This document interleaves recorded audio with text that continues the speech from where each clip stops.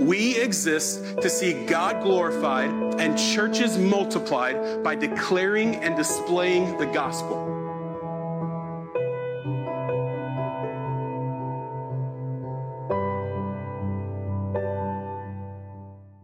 Today's passage is from Romans 15, verses 1 through 7. So please turn to your Bibles. Romans 15, 1 through 7. Again, that's Romans 15, verses 1 through 7. We who are strong have an obligation to bear with the failings of the weak and not to please ourselves. Let each of us please his neighbor for his good, to build him up. For Christ did not please himself, but as it is written, the reproaches of those who reproached you fell on me. For whatever was written in former days was written for our instruction, that through endurance and through the encouragement of the scriptures we might have hope. May the God of endurance and encouragement grant you to live in such harmony with one another, in accord with Christ Jesus, that together you may with one voice glorify the God and Father of our Lord Jesus Christ. Therefore, welcome one another as Christ has welcomed you, for the glory of God. Amen.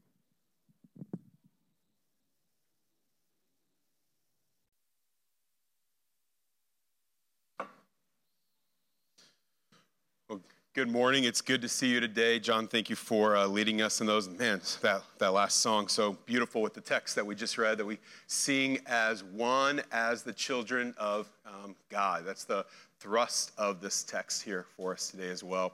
If you're a guest with us, man, it's a joy to see you here with us. Thanks for joining us today. I know we have family in town because of Mother's Day. We have family joining us because of graduations, and so thank you for being here. And if you're a guest that's not family and you just found your way into our building today, thanks for being here. We'd love to meet you after the service. We'd love to get to know you, answer any questions that you have, and just know how you came to be with us today. So feel free to stop by our Connect table in the lobby, find me outside, or you can go to EmmausKC.com/connect. That's EmmausKC.com/connect. And at that page, we have a digital Connect card. We also have opportunities to get plugged in with membership and with small groups and a number of other areas. So we'd invite you to EmmausKC.com/connect. Hey, we want to pray here in a minute, and as we pray, there's a few things that we want to pray for today. We prayed last week, laid hands on and prayed for Jason DeRoshi and his son Isaac as they're heading out to Ethiopia for a few weeks of mission from our church. They're actually flying out today, so we're going to just remember them in prayer as they are traveling here today. And then we're also going to just remember mothers in our church and those who long to be mothers, or those who have lost mothers. Mother's Day is an interesting holiday. One of the things I love about Romans is it has called us to outdo one another in honor, and Mother's Day is a beautiful day for that. Right? It's a beautiful day to show honor to someone else. Romans has also called us to rejoice with those who rejoice and weep with those who weep. And Mother's Day is a really good day for that also. For many of us on Mother's Day, it is a day of celebration. We have a phenomenal mom who has loved us deeply, and we have a great relationship, and there's a lot of celebration around that. For some of you on Mother's Day, it's a day of celebration. You are a mom, or your wife's a mom, and you get to celebrate that. And maybe even this is your first year as a mother on Mother's Day, and you're celebrating that. And then for some, it's a day of weeping. For some, it's a day where perhaps your mother was absent, or your mother has passed away, or your mother was neglectful and abusive. Perhaps for some of you, you are a mother who has a child who has wandered away and isn't following Christ and is estranged from a relationship with you. Or you're a mother who has lost a child. Just this weekend, Jake and Tabitha Rainwater lost a child to miscarriage. And so I asked her permission to share that and for us to pray for them. So there's many of you who have taken that journey or similar journeys. And we want to weep with those who weep, and we want to rejoice with those who rejoice. So we're going to pray. We're going to pray along that line for the women of our church and for the men of our church who are rejoicing over their mothers and weeping over their mothers today. And then we want to pray that the Spirit would speak to us today through his word. And then we'll jump into this passage. Jesus, I thank you for this text that we're about to look at. we need you to speak to us. We need to hear from you, not from a man. Spirit, we need you to preach to our souls, not merely a sermon that I've written down on paper. Would you do so? Would you cause us to be receptive to your word?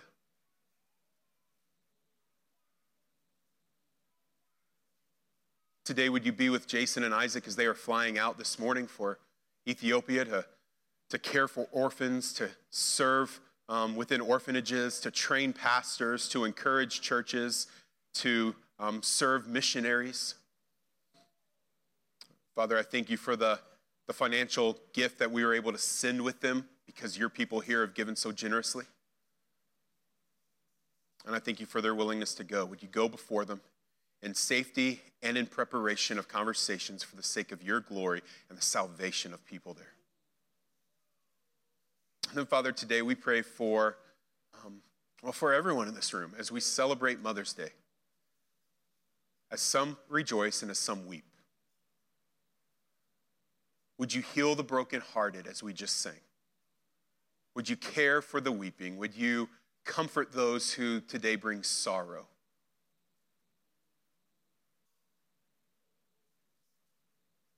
And Father, may you also rejoice with those who rejoice. Spirit, would you testify within the hearts of your children a rejoicing, a celebration, where there is rightness for that. Whether that's having a child and now being a mother, whether that is seeing a mother who has served and loved her family faithfully. Father, even those of us who weep today, would you give us cause to rejoice in other mothers that we see? Cause to rejoice in those situations. And for those of us who rejoice today, would you give us compassionate hearts to weep for those who are also weeping today?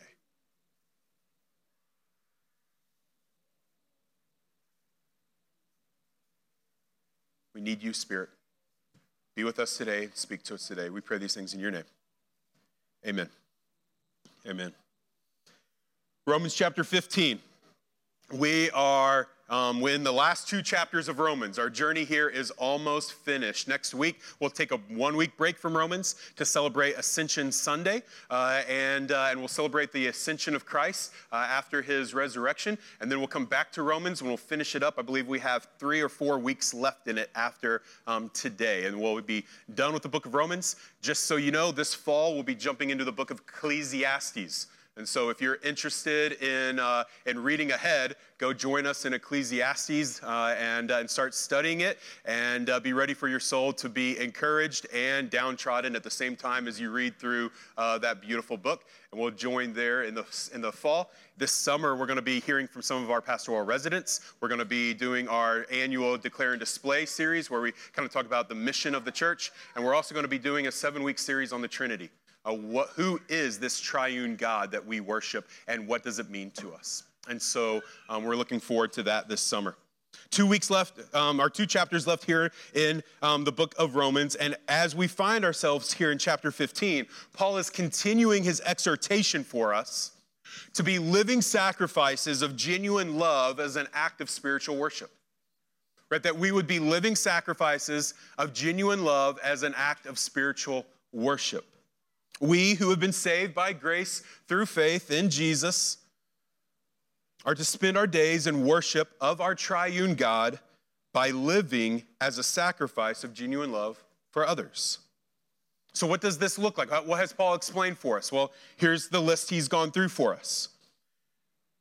To be a living sacrifice of genuine love as an act of spiritual worship looks like not thinking more highly of yourself than you ought, using the gifts of faith God has given you to serve the church, clinging to what is good, hating what is evil, living with zeal for God, enduring in tribulation, being constant in prayer, caring for the needs of others, blessing those who persecute you, not cursing those who persecute you, weeping with those who weep, rejoicing with those who rejoice, not being prideful, but associating with the lowly, not repaying evil for evil, but trusting God's justice, loving your enemies, seeking to live peaceably with all, outdoing one another and showing honor, trusting God's appointment of elected government or of government officials and seeking to honor and obey them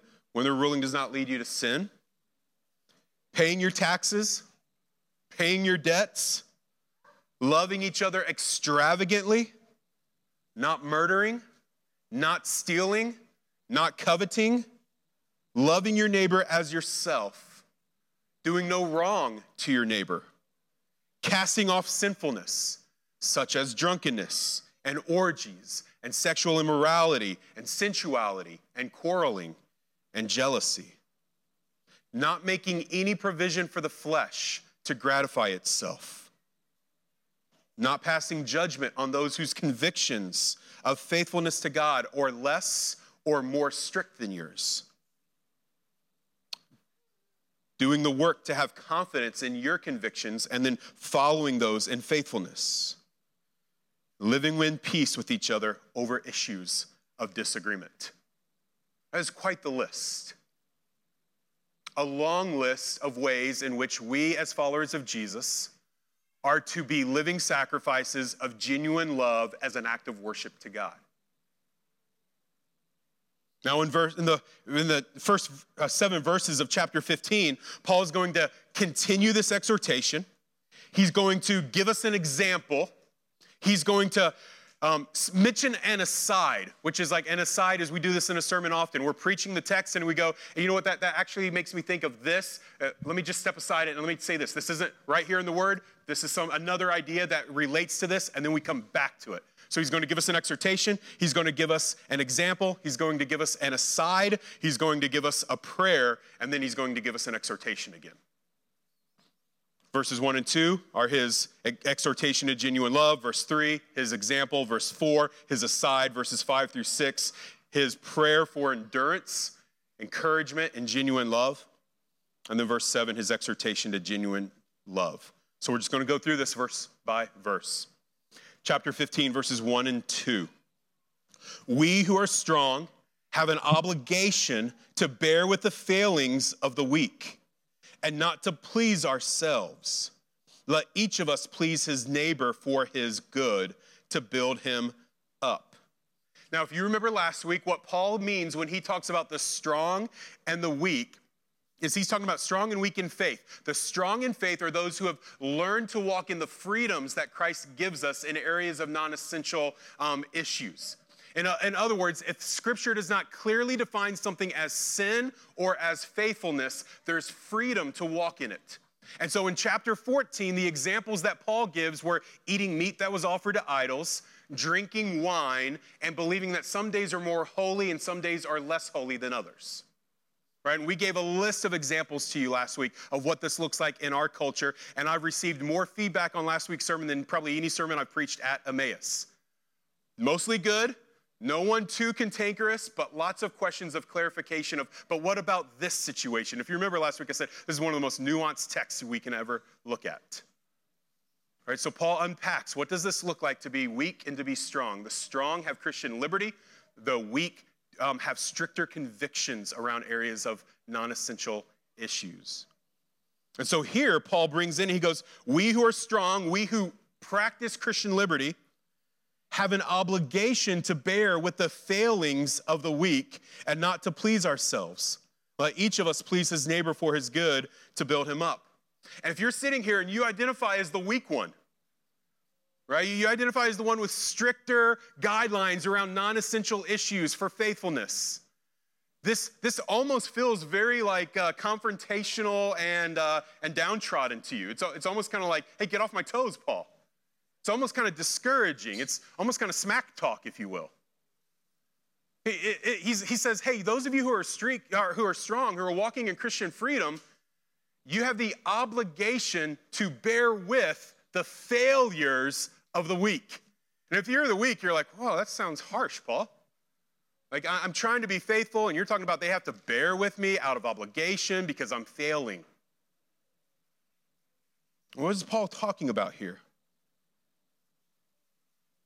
The image that Paul is giving us in this passage is the image he gives in Galatians chapter 6, verse 2, when he says, bear one another's burdens so as to fulfill the law of Christ. He says, believers, your brothers and sisters have a burden, and you're to bear them with them. You're to lift their burden up and put it upon you and help them carry their burden. This is the idea he gives us here in Romans 15. By bearing with the failings of the weak, Paul is not saying, well, strong, just try to get through it. Good luck. I know that the weak are difficult. I'm sorry it's causing you trouble. Do all you can to endure the trouble they're causing you. So sorry. That's not what he means by obligation to bear with the failings of the weak.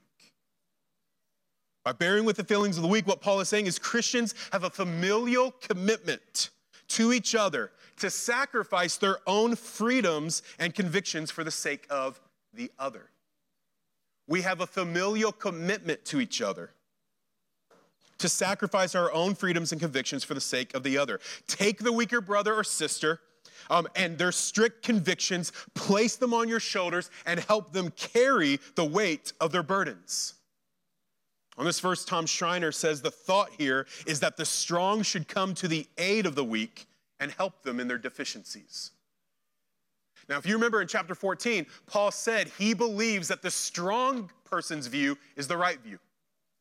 He believes there's nothing that's unclean in and of itself, and that the Christian can walk in freedom in non-essentials.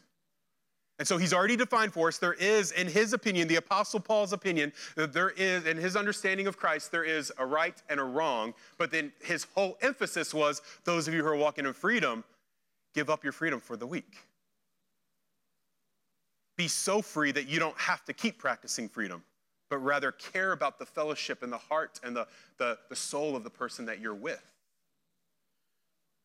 And so here, as Schreiner would say, the strong should come to the aid of the weak and help them in their deficiencies. It is a deficiency, Paul says here. It is a failure to believe you don't have freedom in areas of non-essentials. But he doesn't condemn them. In fact, he tells us in chapter 14 not to condemn them. Instead, he says, bear with them. Bring that upon yourself. Make that deficiency, make that failure your failure to walk with them in. Some of us, as we said, hey, you got to bear with one another in these. You have to help come to the aid of those in their deficiencies. Some of us started thinking about those who are the weaker brother or sister, those who have stricter confines around the non-essentials. And we started thinking, how can I convince them that what they believe is wrong? That's what it looks like to help them. And that's not, I believe, what Paul's getting to is help. Because Paul doesn't actually ever here say, and go try to convince them that they're wrong. Paul in 14 and 15 has been calling us to bear with, to care for, to walk with them. He's not saying the strong must bear with the failings by convincing them to stop. Rather, he's saying that we are not to enforce our freedoms upon them, and we're to even give up our freedoms when around them so that we don't cause their conscience to be convicted or to be condemned. We do this, he says in verse 2, with the desire not to please ourselves, but the desire to please them. Look at the end of verse 1 and into verse 2. And not to please ourselves, let each of us please his neighbor for his good and build him up. Paul goes, listen, do all that you can. Seek to please your neighbor for their good and to build them up. Now, some of you have struggled all your life with being a people pleaser. Or you struggled much of your life with being a people pleaser. For years, you've lived in paralysis and fear and anxiety over the issue of trying to please people. Please mom, please dad, please friends, please a certain crowd, please your professors, please your boss. It's not what Paul's talking about. He's not talking about being a people pleaser in the broken sense of being a people pleaser. In fact, Paul has said in Galatians chapter 1, verse 10, am I seeking the approval of man or of God? Or am I trying to please man? If I were still trying to please man, I would not be a servant of Christ. In Galatians, Paul is referring to pleasing man as a wrong motive or as a wrong desire. But in Galatians, pleasing man is the issue of not preaching the gospel, not saying truth out of fear of what man would say. There's a desire to be accepted by man And so you change who you are and what you believe and what you say in order to be accepted by man. And many of you have lived in that type of fear your whole life. And so here in Romans chapter 15, when Paul says, seek to please your neighbor, he's not referring to that type of pleasing your neighbor. That you change who you are, what you believe, and what you say for the sake of being accepted by your neighbor. Rather, in Romans chapter 15, Paul is talking about loving them, acting in love for their good to build them up. Instead of being frustrated with, instead of criticizing, instead of despising the weaker brother or sister for their weakness, we are to help them carry the burden of their conscience by not enforcing our freedom on their conscience. This is done, church, with the end goal of their good, upbuilding them, building them up, rather than our own pleasures and freedom. So what Paul is contrasting is, hey, instead of seeking your own pleasure, instead of seeking to please yourself, by embracing your freedom and going, I definitely am going to keep doing what I feel I have the freedom to do, and you just need to grow up. You need to get over it. You need to come to more maturity in your faith and be okay with this. Paul goes, instead of seeking to please yourself in that, put aside your own self-pleasure and seek to please them with a mutual upbuilding, by serving them, by loving them, by putting aside your freedom to care for them. He's exhorting us, church, to live selfless lives, other-focused lives, spiritual growth-focused lives. As we said last week, to love fellowship more than freedoms, to love the other as we love ourselves. Chapter 15, verse 3. Let each of us, for Christ did not please himself, but as it is written, the reproaches of those who reproached you fell on me. So he gives us an exhortation. Don't live for your own pleasure, but the pleasure of others by building them up and laying down your freedoms for them, right? Serve them, love them to that extent. Bear with their failings. And then he says, I have an example for you. And the example that I have is Christ.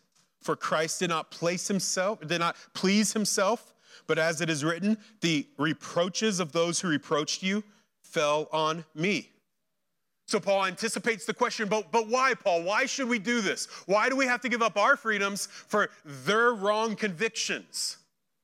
You've said you don't agree with their convictions. Why give up our freedoms for their convictions? And Paul goes, because Jesus did. Because Jesus did. Jesus did not please himself, and instead he shouldered or he bared the reproach of others. Paul here in this passage is quoting Psalm 69:9. The 69th Psalm is a psalm of David, who in that psalm was a righteous sufferer who had been betrayed and attacked by his friends. David was walking in righteousness, he was walking in faithfulness, and yet he has been betrayed and attacked and suffered reproach by friends.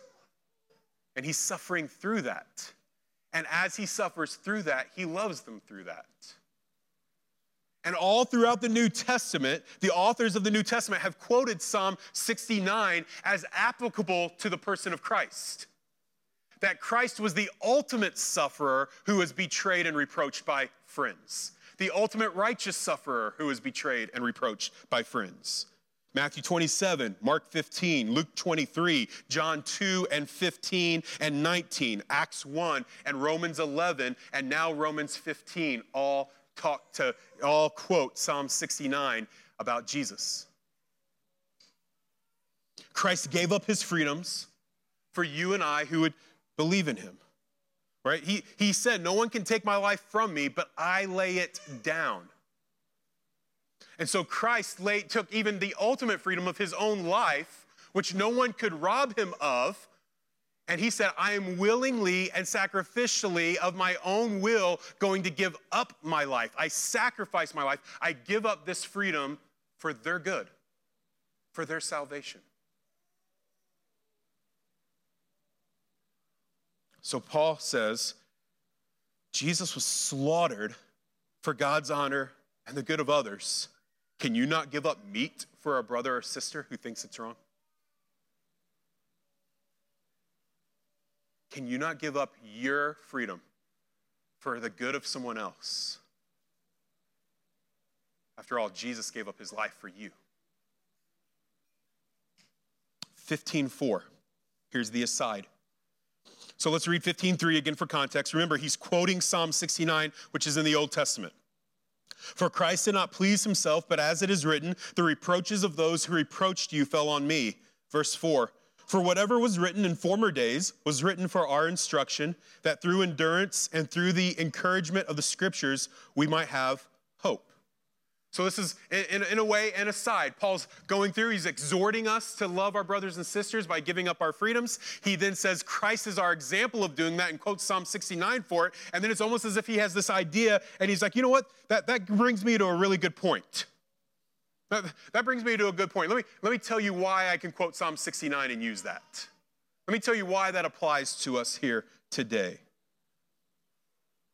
And he says what was written in the former days, right? The Old Testament scriptures. If you're new to church and new to the Bible, we're talking about really the first half of your Bible, the Old Testament. What was written before the life of Christ. It was written for our instruction, our encouragement, and our hope, he says. In other words, church, the Old Testament, Paul is saying, matters for us today. It matters. The creation story matters. Abraham, Isaac, and Jacob and Joseph matter. Slavery and the exodus from Egypt matter. The law being given to Moses, which would tell us how to be right with God, matters. The stories of the judges and the kings matter. The stories of Israel's repentance and reconciliation and protection matters. The stories of Israel's sin and rebellion and discipline matters. The prophets matter. The honest, heartfelt cries of the psalmists as they pray matters. The wise sayings of Proverbs matter. And the experiment and hypothesis of Ecclesiastes matters. We'll get there this fall. All of the Old Testament have a purpose for us today. They did not become useless upon the birth or death of the resurrection of Jesus. It's not just the old way. It is still good for us today to study, to see, to know. They're written for our instruction, he says. Right? They teach us who God is. They teach us who we are and how we're to come to God. They teach us what it looks like to trust God and what repentance looks like. They teach us, they help us to learn about God's faithfulness and his protection and his forgiveness. The Old Testament helps us to learn about the consequences of sin and about God's patience. They're good for our instruction. They help us to know God. And the Old Testament scriptures are good for our encouragement so that we might have hope. Paul says there's two ways that we learn to walk in hope. The first is endurance, and the second is Scripture. We endure and see God's faithfulness through our endurance. Suffering comes, trials come, life happens, day after day passes. We continue to endure in faith and hope, and as we do, our faith and hope grows and strengthens. And he says the other way that we learn to walk in hope is Scripture, particularly here referring to the Old Testament, helping us walk in hope. It encourages us to keep hoping in a God who's good and gracious and patient and faithful, even when we wander off far into idolatry. There is value in the Old Testament for our instruction and our encouragement and our hope. And as an aside on the aside, this is why we preach through the Old Testament as well. We typically preach through a New Testament book, and then we preach through an Old Testament book. So I'm looking forward to jumping into the book of Ecclesiastes with you, church. Now, Paul comes back from his aside. Exhortation to love your neighbor by giving up your freedoms, to love the weaker by bearing their failings. An example in Christ who gave up his freedoms so for your good, for your salvation. A reminder because he quotes Psalm 69 that, hey, the Old Testament's good for your instruction and for your endurance and for your hope. And then he prays for us. Chapter 15, verses 5 and 6. May the God of endurance and encouragement grant you to live in such harmony with one another, in accord with Christ Jesus, that together you may with one voice glorify the God and Father of our Lord Jesus Christ.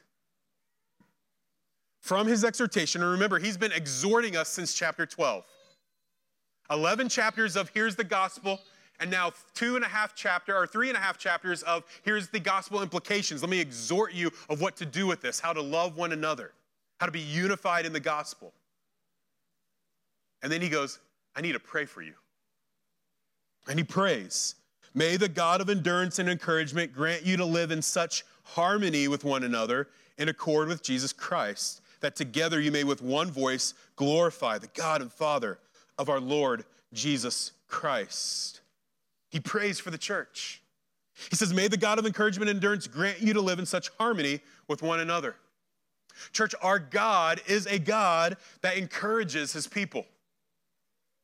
Right? He's not an angry father who is just ranting on you all the time, who's raving with fury on you all the time. He is a God of encouragement to his children. I don't know if you've ever been around the father who's just angry with their kids. Everything's harsh, everything's critiquing, everything's shaming, everything is correcting in harsh tones. And there's just like, that doesn't feel good. It's not right. You see the dejection of the child. That is not the father that our Heavenly Father is. He's a Heavenly Father full of encouragement for us. If you are sad today, he encourages you. If you are down today, he has encouragement for you. If you are burdened today, there is encouragement for you. If you are broken today, if you are traumatized today, there is encouragement for you. If you are hopeless, our triune God is a God of encouragement. Come to him. Come to him today and have your soul encouraged. Come to Jesus in prayer. Come to the Spirit and dependence. Come to your Father for encouragement. There's room, church. There is room in our Father's arms for your discouragement. There's rooms in his arms for your sadness. There's rooms in his arms for your hopelessness. Bring your dark soul before him today and find encouragement. Paul prays that we would find encouragement from the God of encouragement. And he says he's a God who gives endurance. He's the God who builds us up, who strengthens us, who champions us on to move forward in faithfulness. If you are tired today or growing weary, if you are heavy burdened and life feels like too much, if faithfulness feels impossible, and if another day simply feels undoable, if your battle with sin feels like an unwinnable one, if the depression in your body feels paralyzing, God is the God who gives endurance to press forward. There's room for your exhaustion before him today.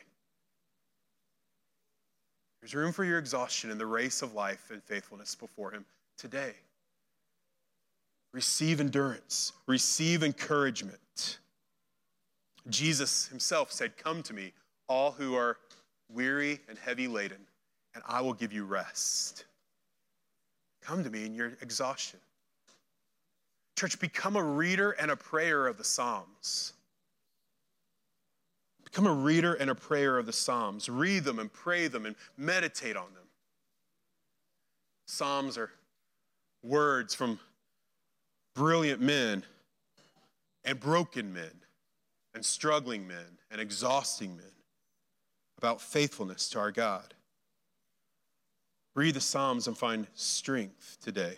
Pray them. As my friend Brian Key says, the Psalms are God's permission to pray honest, broken, exhaustive prayers. Dive into them. Be encouraged and be given endurance. And he says that I'm praying to God of encouragement and the God of endurance so that we may live in harmony with one another.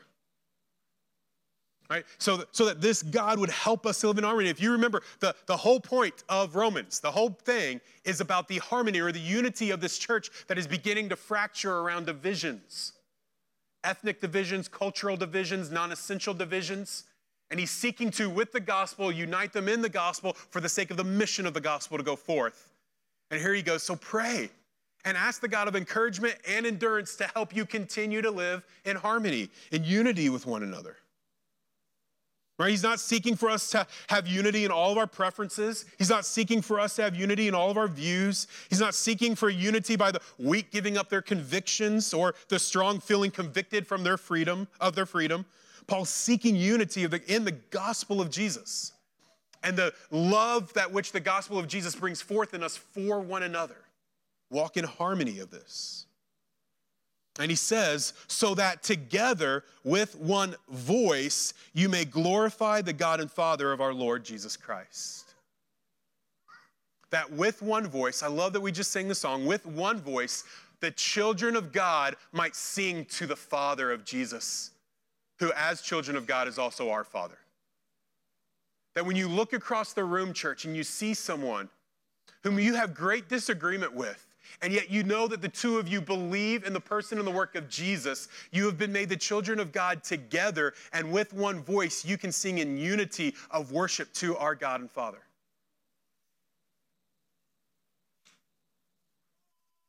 We are not a collection, church, of divided voices singing worship to a God, but we're a mosaic of vastly different experiences, cultures, ages, and preferences who are unified by the gospel. And we sing, and we pray, and we confess as one voice, a unified, corporate voice of worship.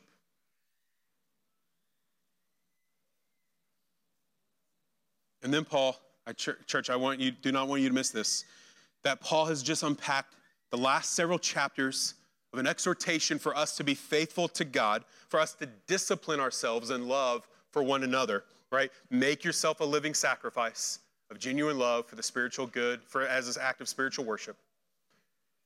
He said, take off sin, put on righteousness. It's been filled with things, commands for us to do, exhortations for us to walk in. And yet now he's praying for the strength to do so. He doesn't simply give us the exhortations. Be intentional about removing sin. Be intentional about putting on love. Being intentional about living in peace. Being intentional about serving and caring and not seeking revenge and doing no wrong and bearing with one another and thinking less highly of yourself. Be intentional about all these. Good luck. But he says be intentional about all of these. And now he prays, oh God, help us. We need encouragement and we need endurance for this. Help us in this.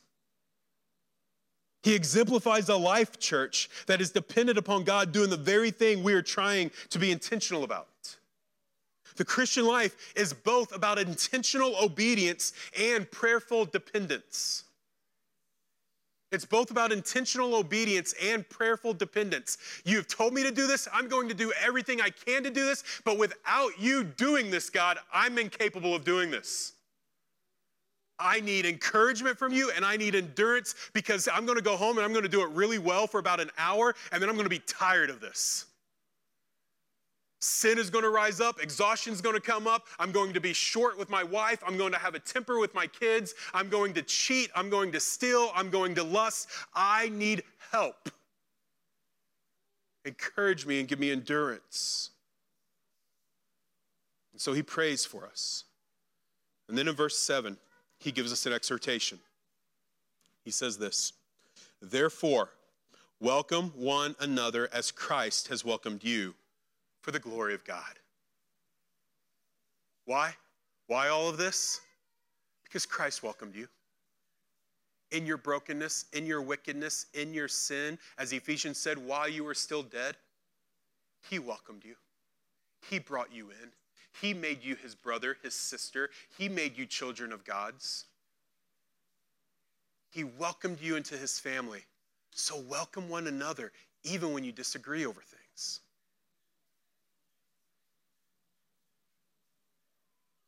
In closing, 3 pastoral charges for the church, 1 for the unbeliever. Church, number 1, follow the example of Jesus. Live for the good and upbuilding of each other more than the pleasure of yourself. If you are the strong, bear with the weak in love for their good and upbuilding. Encourage them. Don't criticize them. If you are the weak, give grace and do not judge the strong in their freedoms. Love fellowship more than you love your freedom or your convictions. Follow the example of Christ. Number 2, embrace the scriptures, particularly in this text, the Old Testament scriptures. Embrace them. Read it, pray it, study it. Be all in when we preach through Ecclesiastes this fall. Read it with us, study it with us.